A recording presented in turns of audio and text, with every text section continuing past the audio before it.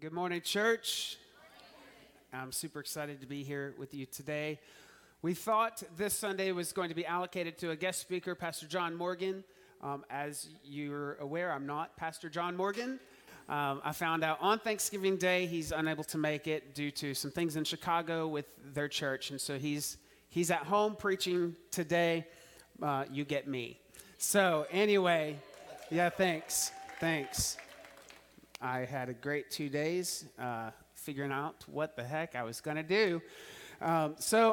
This morning on Facebook, I posted, and maybe you didn't see it, or you're not my friend, or you don't do the devil's work, social media. But I suggested that you bring your Bible. Bring your Bible, not just your phone. I see some Bibles in the room. A few of you did. I brought 2 Bibles in case I need to read a verse twice. I have this, my newer Bible, and then my family sent my old Bible that I preached for 10 years. They sent it off and got it recovered because it was falling apart. And this is goat skin, beautifully bound. Anyway, I'm not preaching from it today, but if anyone would like to borrow this Bible during the service, all right, Kim, here you go. I do want this back.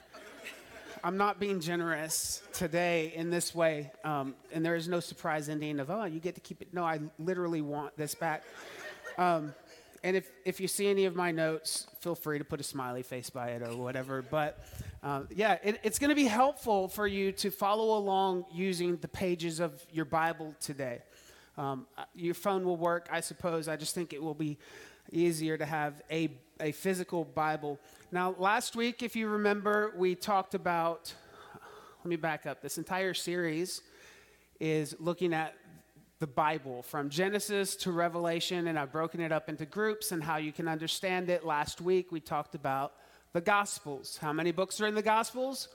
4, Matthew, Mark, Luke, and John. And probably at the end of the sermon last week, I left some questions in your mind. And I knew that was going to happen for those that were paying really close attention. I knew that I was going to leave some holes, but I promised you that I would come back the next time I preach and that Acts would clear up some things and I would tie up some loose ends. So I'm not staying in the Gospels today.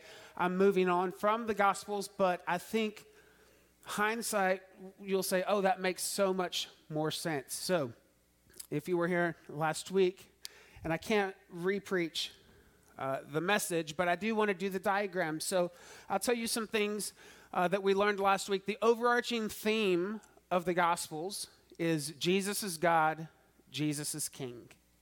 Okay, that's what Jesus came to communicate to people. And we know from Matthew 15:24 that his primary audience were the Jews.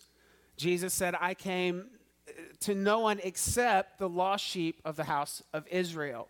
Okay, one of the questions you may have is, why does that matter? I'm going to answer that in today's sermon. But we learned the overarching theme. We also talked about the Old Testament, which was the law. And I submitted to you that the New Testament did not begin in Matthew chapter 1. It actually begins at the cross, correct? We know from Hebrews 9 that the death of a testator is required for a New Testament to begin. You've heard of the saying, last will and testament, right? So the death of Jesus, the cross, the blood, the blood. At the spilling of the blood, there was a New Testament started. We said that, every time I draw this, I make it too big. Because I want to communicate to you, not fully, but just in jest, that there is a rapture that happens. There is a tribulation that happens. There is a return of Jesus on a white horse with the saints. Revelation tells us that he rides on a horse with a sword coming out of his mouth. He slays the Antichrist. He sets up his kingdom. This is the 1,000-year reign. Okay? On the earth, Jesus physically will be here, and you and I will rule and reign with Christ on this earth. We know from Revelation that he will rule with a rod of iron. There will be people, humans, on the earth that don't want to listen, but they will have to listen because Jesus is king, okay? When Jesus came, he preached prior to the cross. The ministry of Jesus was to the Jews, and his message was the gospel of the kingdom, right? Sorry, kingdom of heaven and the kingdom of God. We broke those down, kingdom of heaven, kingdom of God, but it was the gospel of the kingdom. That was Jesus. Prior to Jesus, what did John also preach? The kingdom message, right? So we have John the Baptist and Jesus Christ. If you weren't here, hopefully I'm just giving you can go back and watch last week's sermon. The kingdom of God, we learned last week, is an inward kingdom. It's a spiritual kingdom within us. Luke 17 makes that perfectly clear. The kingdom of heaven, on the other hand, is often referred to a physical kingdom, a physical reign of Jesus, and not just here, but the rule and the reign of Christ in society at large as you and I take the kingdom outside of us into the world. Some scholars believe that kingdom of God and kingdom of heaven are interchangeable, and I would argue that there are cases where you could read the context of that scripture in either one. But knowing the difference will really help you understand what's being said in scripture. So the question that you may have is, if Jesus was talking to the Jews right here, does that apply to us? Do I have any Jews in the house today? We've got a 1% Jewish, I know that. Anyone else Jewish? Okay, so that means you're a Gentile. You are non-Jew. The question is, if Jesus was talking to the Jews, does it apply to us? And I would say that everything is for us, but not everything is to us. So we must know the context of the scripture to know if Jesus is actually talking about us or not, right? If we can lay claim to these words in red at any given point in scripture. Obviously, if Jesus is talking about the kingdom of God, which is inward, as he does on Sermon on the Mount, Matthew 5-7, right? That's something that you and I can claim. He's talking about the kingdom of God that is within us. However, if Jesus is talking about the fig tree, for example, who would he be talking to? He would be talking to Israel, the nation of Israel, actually, whenever Jesus is talking about the fig tree. Every parable that Jesus speaks, listen, this is fundamental because many of us misappropriate the parables of Jesus. Every parable that Jesus speaks has a direct application to Israel, a direct application to the Jews.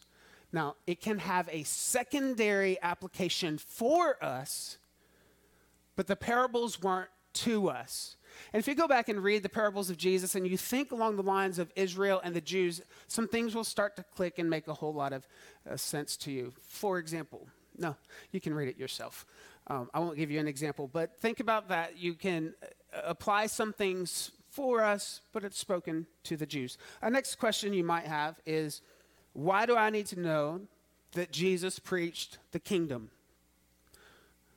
I made a big deal about Jesus preaching the kingdom. A question you might have is, why does that matter to me at all? Why are you telling me that? Well, the gospel of the kingdom was this. You know, John the Baptist was saying the gospel of the kingdom is at hand. And that basically tells us, again, Jesus is God, Jesus is king. The kingdom message is foundational for us to grasp because it tells us who Jesus is.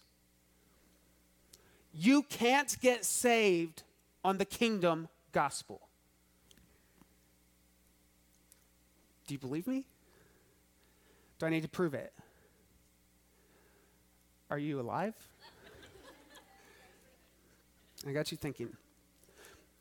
The kingdom message dealt with who Jesus is. Who is he? He's God.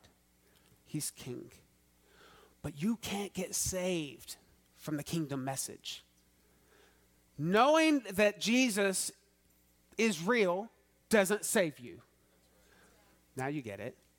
Knowing that Jesus is God doesn't save you. Do you think the devil knows that Jesus is God? Yes, he does. You're catching on. It took you a minute, but the motor's running. You're warmed up now. Okay, you can't get saved on the kingdom message. Believing that Jesus is king does not save us. Even Satan believes that Jesus is king. The gospel of the kingdom would have saved the Jews. That was Jesus' ministry. That would have been enough to save the Jews. And many scholars believe that had the Jews said yes and recognized Jesus, that this 1,000-year reign would have been right here. But thankfully for you and I and all the Gentiles, they rejected him. The Jews rejected Jesus as God. They rejected Jesus as king, not once, not twice, 3 times they rejected Jesus. And I want to show you that real quick because that's critical to the book of Acts. Do you remember me saying last week that the book of Acts is a transitional book? Okay. So you needed to understand the kingdom of heaven and the kingdom of God in the gospel so that when I get you to Acts, you understand our launching point and how we're transitioning, how the gospel, how doctrine is transitioning through the book of Acts. How did they reject God 3 times? First of all, they rejected God the Father. Do you remember the story? It was in Matthew 21 where the Pharisees came up to Jesus and they said, Jesus, John's baptism, was it from heaven or was it from men? And by what authority do you do these things? Actually, they asked him, what authority do you do these things? And Jesus said, I will ask you a question, and if you answer me, I'll tell you by what authority I do these things. And Jesus said, John's baptism, was it from heaven or was it from men? So the Pharisees huddle. They take a think break. And they're really confused. And they said, well, if we say from heaven, we're kind of in trouble because if we say from heaven, then he'll say to us, why didn't you believe John the Baptist? If we say from men, then the people will be angry at us because they believe John the Baptist is a prophet. And so they're stuck. Jesus asked a question that they couldn't answer either way because they would get stuck in their hypocrisy. And so they come back and they say, we don't know. And Jesus says, then neither will I tell you by what authority I do these things. You see, they rejected Father God when they rejected John the Baptist. God had been silent for 400 years, and he speaks through John the Baptist, and they reject that it's from the Father. They see John baptizing, and they're pious and righteous in their own right, and they decide they don't need to get baptized, and that was the first rejection of God. They rejected God the Father. Then they rejected God the Son. We see that in Mark chapter 15. You know the story. It says the chief priests stirred up the crowd so that they would rather release Barabbas to them. Jesus is on trial, and the Jewish leaders of the day stirred the crowd. They worked their political magic to get Barabbas released rather than Jesus. And Jesus was crucified. So God was rejected by the Son on that second time. Then we see in the book of Acts, Acts chapter 7, verse 51, there's a man preaching. His name is Stephen. And this is where they reject. So they've rejected the Father. They've rejected the Son. Who's next? Acts chapter 7, Stephen is preaching. I mean, I suppose it doesn't help that he called them stiff-necked. But it says, you stiff-necked and uncircumcised in the heart and ears, you always resist the Holy Spirit as your fathers did, so do you. And that's equivalent to saying, you're just like your mama. Yeah. That's what Stephen did. You're just like your daddy. You're doing what he's doing. You're dumb, you're not paying attention, you may have an outward circumcision to look religious, but you are uncircumcised in the heart and in the ears, and you don't know what the Spirit of God is doing. And then we go on to see later in chapter 7, when they heard these things, they were cut to the heart, and they gnashed at him with their teeth. But he, being full of the Holy Spirit, gazed into heaven and saw the glory of God and Jesus standing at the right hand of God and said, look, I see the heavens opened and the Son of Man standing at the right hand of God. Then they cried out with a loud voice, stopped their ears, and ran at him with one accord. And they cast him out of the city and they stoned him. So, Philip,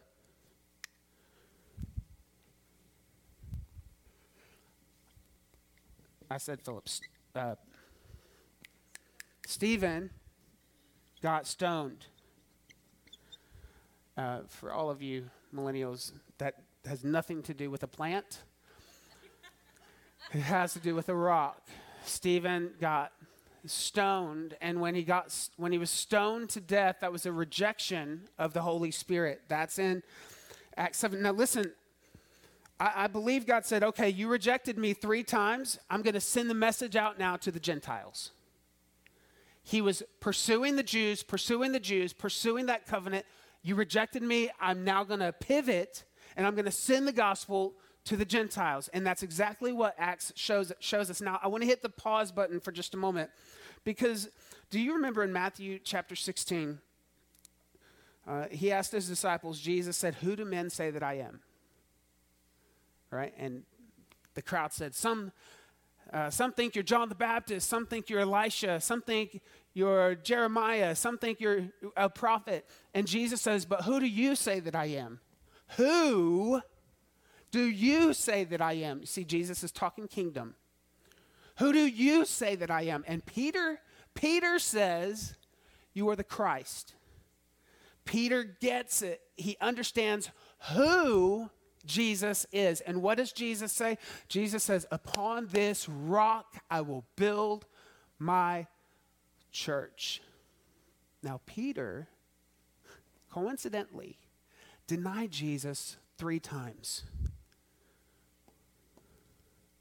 And Jesus said, on this rock, translates to stone, I will build my church.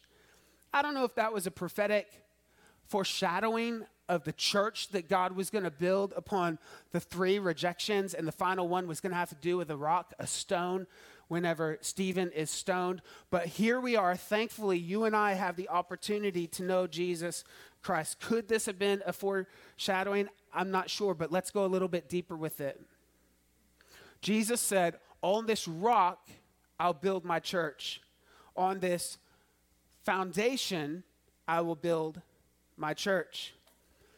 What was this foundation that Peter was declaring? You are the Christ. You are the risen one. He was declaring kingdom. So Jesus is saying, on the kingdom, I will build the church.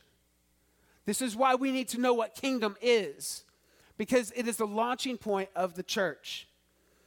All right, let's go a little bit faster. Chapter 9.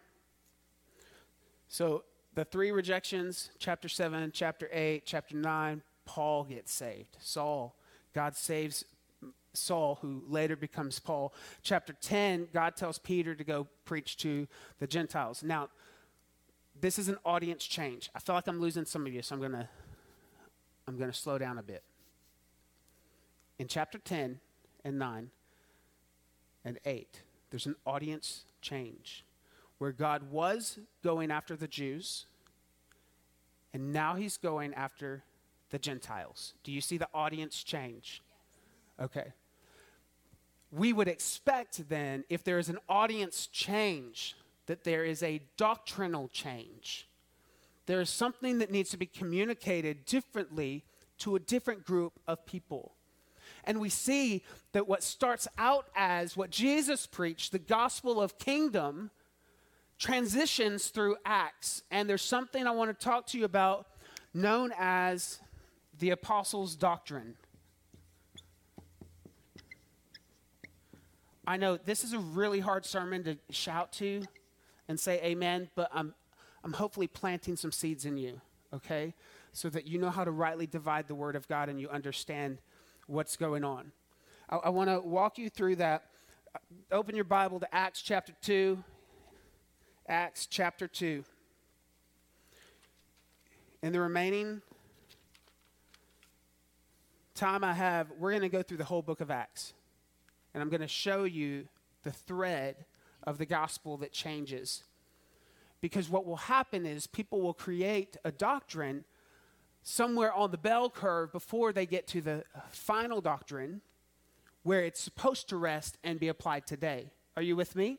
So people get stuck on kingdom doctrine and forget everything else. Or people get stuck on apostles' doctrine and forget everything else. And we can't stop until we make it all the way through the book of Acts. This is a transitional book, okay? So let's read together Acts chapter 2, verse 38 through 47. This is the apostles' doctrine. Then Peter said to them, "Repent, and let every one of you be baptized in the name of Jesus Christ for the remission of sins, and you shall receive the Holy Spirit. For the promise is to you and to your children and to all who are afar off, as many as the Lord our God will call." And with many other words he testified and exhorted them, saying, "Be saved from this perverse generation." Then those who gladly received his word were baptized, and that day about 3,000 souls were added to them. And they continued steadfastly in the apostles' doctrine. Underline that in your Bible if you have it. They continued steadfastly in the apostles' doctrine and fellowship, in the breaking of bread and in prayers. Then fear came upon every soul, and many wonders and signs were done through the apostles. Now all who believed were together and had all things in common, and sold their possessions and goods and divided them among all as anyone had need. So continuing daily with one accord in the temple and breaking bread from house to house, they ate their food with gladness and simplicity of heart, praising God and having favor with all the people. And the Lord added to the church daily those who were being saved. That's how the apostles did church.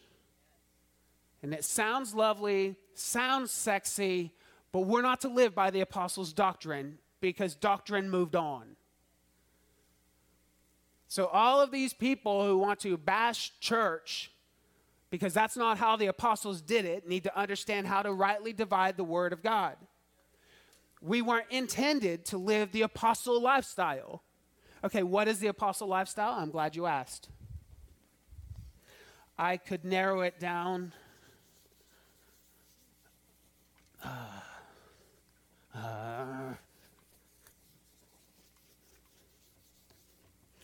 Okay, number one, the first thing the apostles' doctrine is water baptism. Water baptism gets you the Holy Spirit. Okay, for the apostles' doctrine, the water baptism, that's in verse 38. Peter said, "Repent, let every one of you be baptized in the name of Jesus Christ for the remission of sins, so that you will receive the Holy Spirit." Do you see how the apostles believed and they lived out? And it was true at this moment, at this juncture in Christianity, water baptism resulted in being Spirit-filled.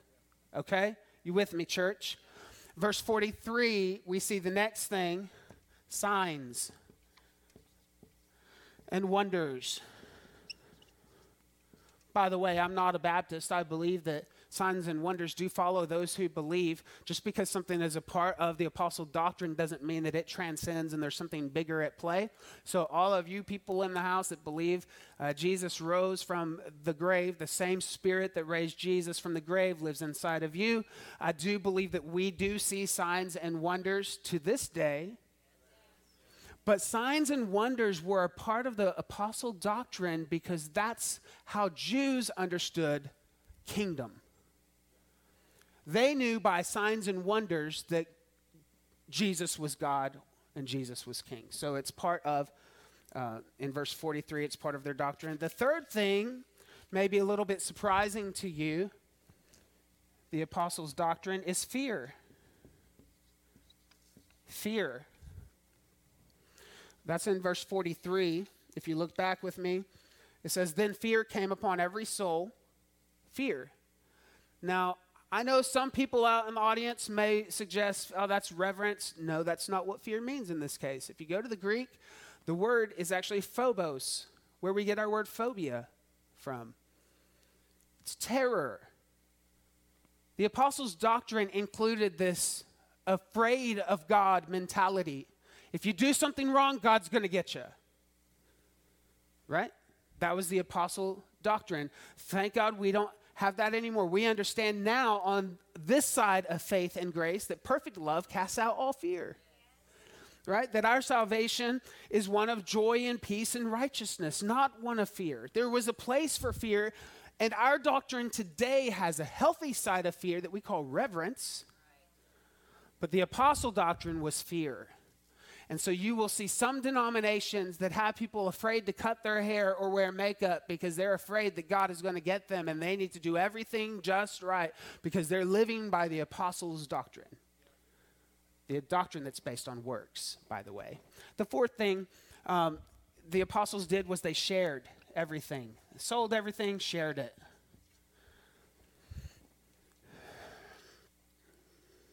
I call it communal living. You could call it communism, honestly. I mean, the apostles were communal living. They had something, they sold it, they shared it. It's rumored that Karl Marx says his idea of Marxism actually came from this verse. So let me tell you, church, you misapply a scripture and you create a philosophy around it without looking at the full counsel of God, and you're going to get yourself into trouble because Marxism is not found in the Word of God. The Bible actually, when it comes to sharing, right now, it doesn't say that my house is your house. The covenant I'm in says the Spirit of God molds my heart to generosity in a way that I release freely what I own to those who are in need. Not because I'm required to or forced to. Paul says it's the love of Christ that constrains us, not the laws of men. And then the fifth part of the apostles' doctrine, and I know I'm running out of time, but praising in the temple.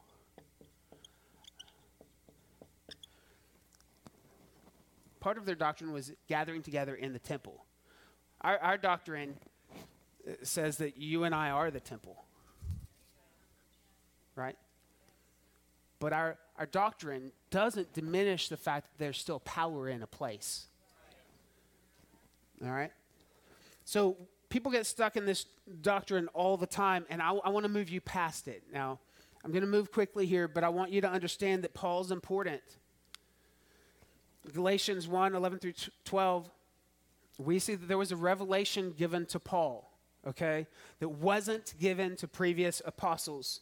But I make known to you, brethren, that the gospel which was preached by me is not according to man, for I neither received it from man nor was I taught it, but it came through the revelation of Jesus Christ.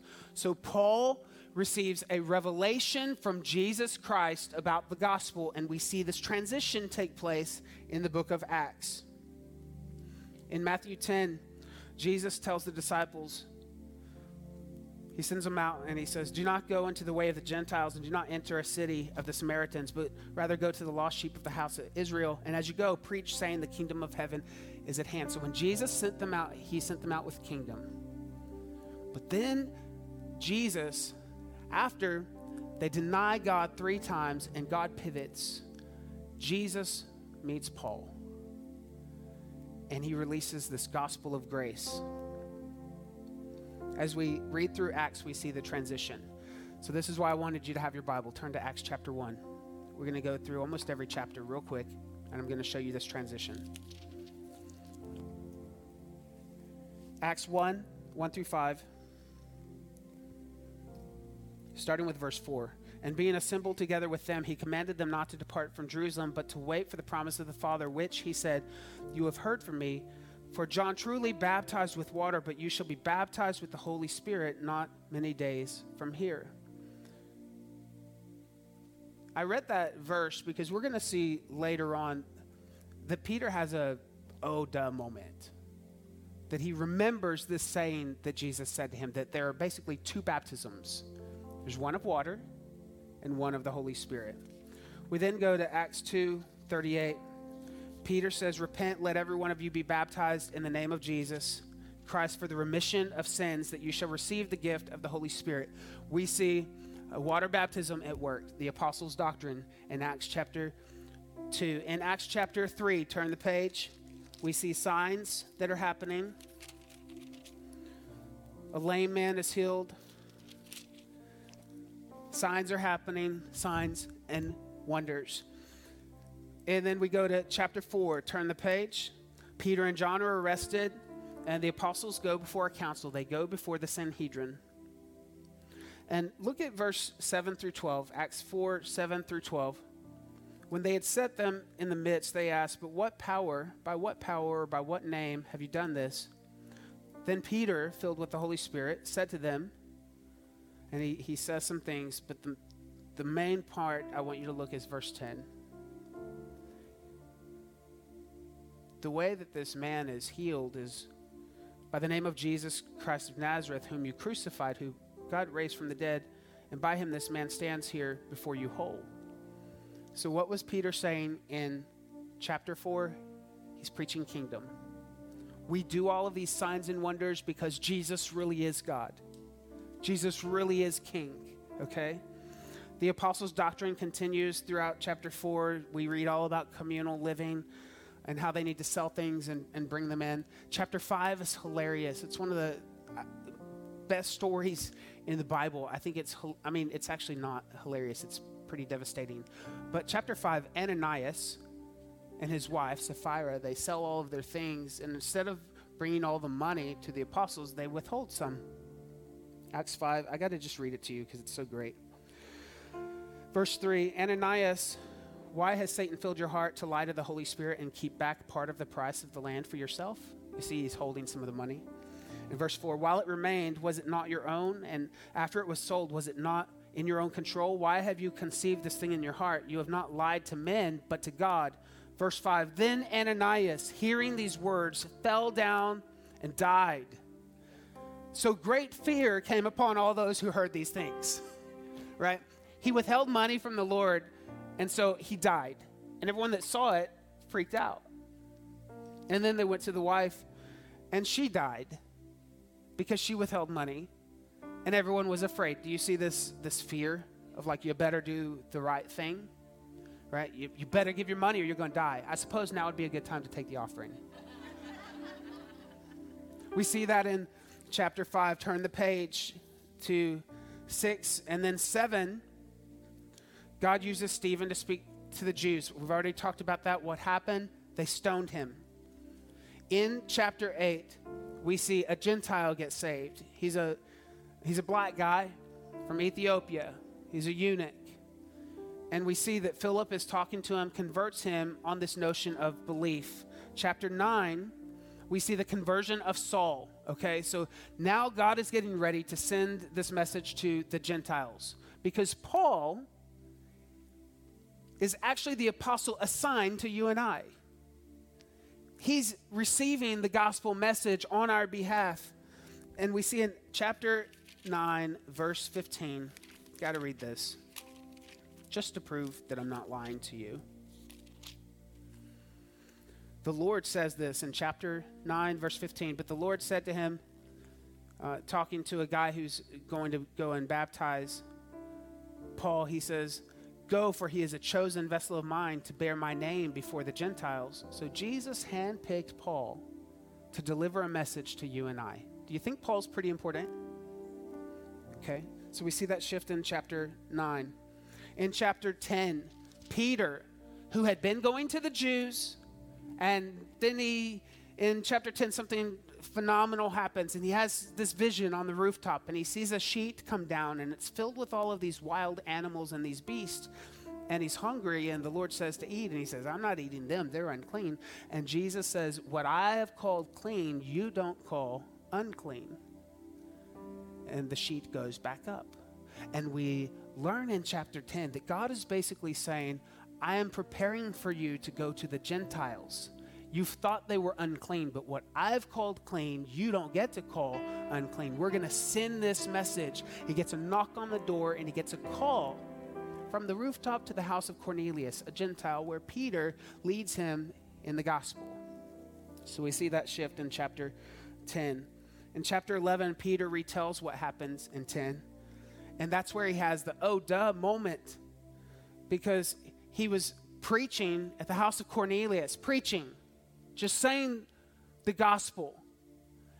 And the whole room begins to break out in speaking in tongues. The Spirit falls, and he looks around, and he's like, wait a minute, we didn't baptize anybody. This is breaking my theology. Because our theology says you have to get water baptized, and then you get the Holy Spirit. So Peter is telling everyone, guys, you're not going to believe this, but I'm in the house of a Gentile, and I'm just speaking the word of God, and the Spirit flows out, and everyone's getting filled with the Holy Spirit. So we see this massive shift in chapter 11. Then chapter 13, Paul is sent out, and a new word pops up that we've not seen before. Verse 38 and 39, therefore let it be known to you, brethren, that through this man is preached to you the forgiveness of sins, and by him everyone who believes is justified. I would underline that word, justified. We hadn't seen this come on the scene up until this point. There's been a revelation given to Paul, and he's saying that by the blood of Jesus, you and I have been justified as if we had never sinned. Justification is in chapter 13. Jump ahead to Acts 16.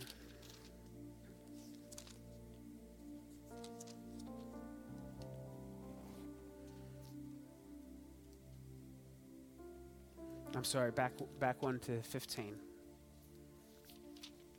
This is where it all comes together.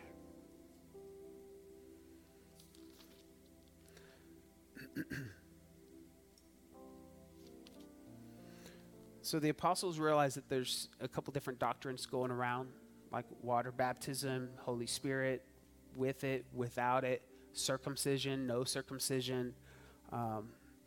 They come together to discuss works and faith. And the Bible actually tells us in 15 verse 2 that it's no small dissension. Like there's a lot of frustration between the apostles. And we see that Peter then stands up and he tells in verse 7 through 11, he says, when there had been much dispute, Peter rose and said to them, men and brethren. Now remember, Peter is the one that was heading primarily to the Jews, right? Paul was the one that was heading to the Gentiles. Peter stands up and he says, men and brethren, you know that a good while ago God chose among us that by my mouth the Gentiles should hear the word of the gospel and believe. Remember that sheet vision, right? And then he went to Cornelius, so by the mouth of Peter a Gentile heard. Verse 8, so God who knows the heart acknowledged them by giving them the Holy Spirit just as he did to us, and made no distinction between us and them, purifying their hearts by faith. So we see faith bubbling up to the surface from the mouth of Peter. Now therefore, why do you test God by putting a yoke on the neck of the disciples, which neither our fathers nor we are able to bear? But we believe that through the grace of the Lord Jesus Christ, we shall be saved in the same manner as they. So the apostles' doctrine is shifting in Acts 15. It's confirmed that we move away from apostles' doctrine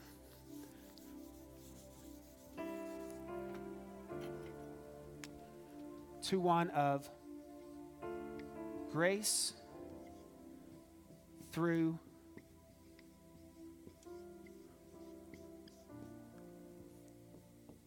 faith.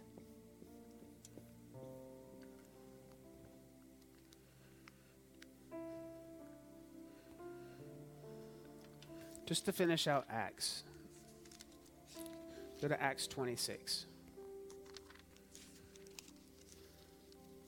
This is probably my favorite part of Acts. Paul is giving his testimony. He recounts his conversion in 26 verse 15. So I said, who are you, Lord? And he said, and he's recounting what Jesus said to him. He said, I am Jesus whom you are persecuting, but rise and stand on your feet, for I have appeared to you for this purpose, to make you a minister and a witness, both of the things which you have seen and of the things which I will reveal to you yet. Paul got several revelations that no one else got. The mystery of the rapture was revealed to Paul. No one else, right? That's how we learn about the rapture, through Paul. There are several mysteries, 6 mysteries actually, that Paul finds through Jesus. to make you a minister and a witness both of the things which you have seen and of the things which I will yet reveal to you. I will deliver you from the Jewish people as well as from the Gentiles, to whom I now send you, to open their eyes in order to turn them from darkness to light and from the power of Satan to God.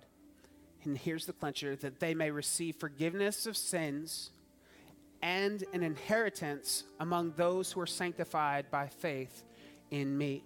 So here we see grace and kingdom combined. Forgiveness of sin through faith, and an inheritance because Jesus is King. Do you see that transition coming together so beautifully? And then my favorite verse is verse 28. I cried when I read it.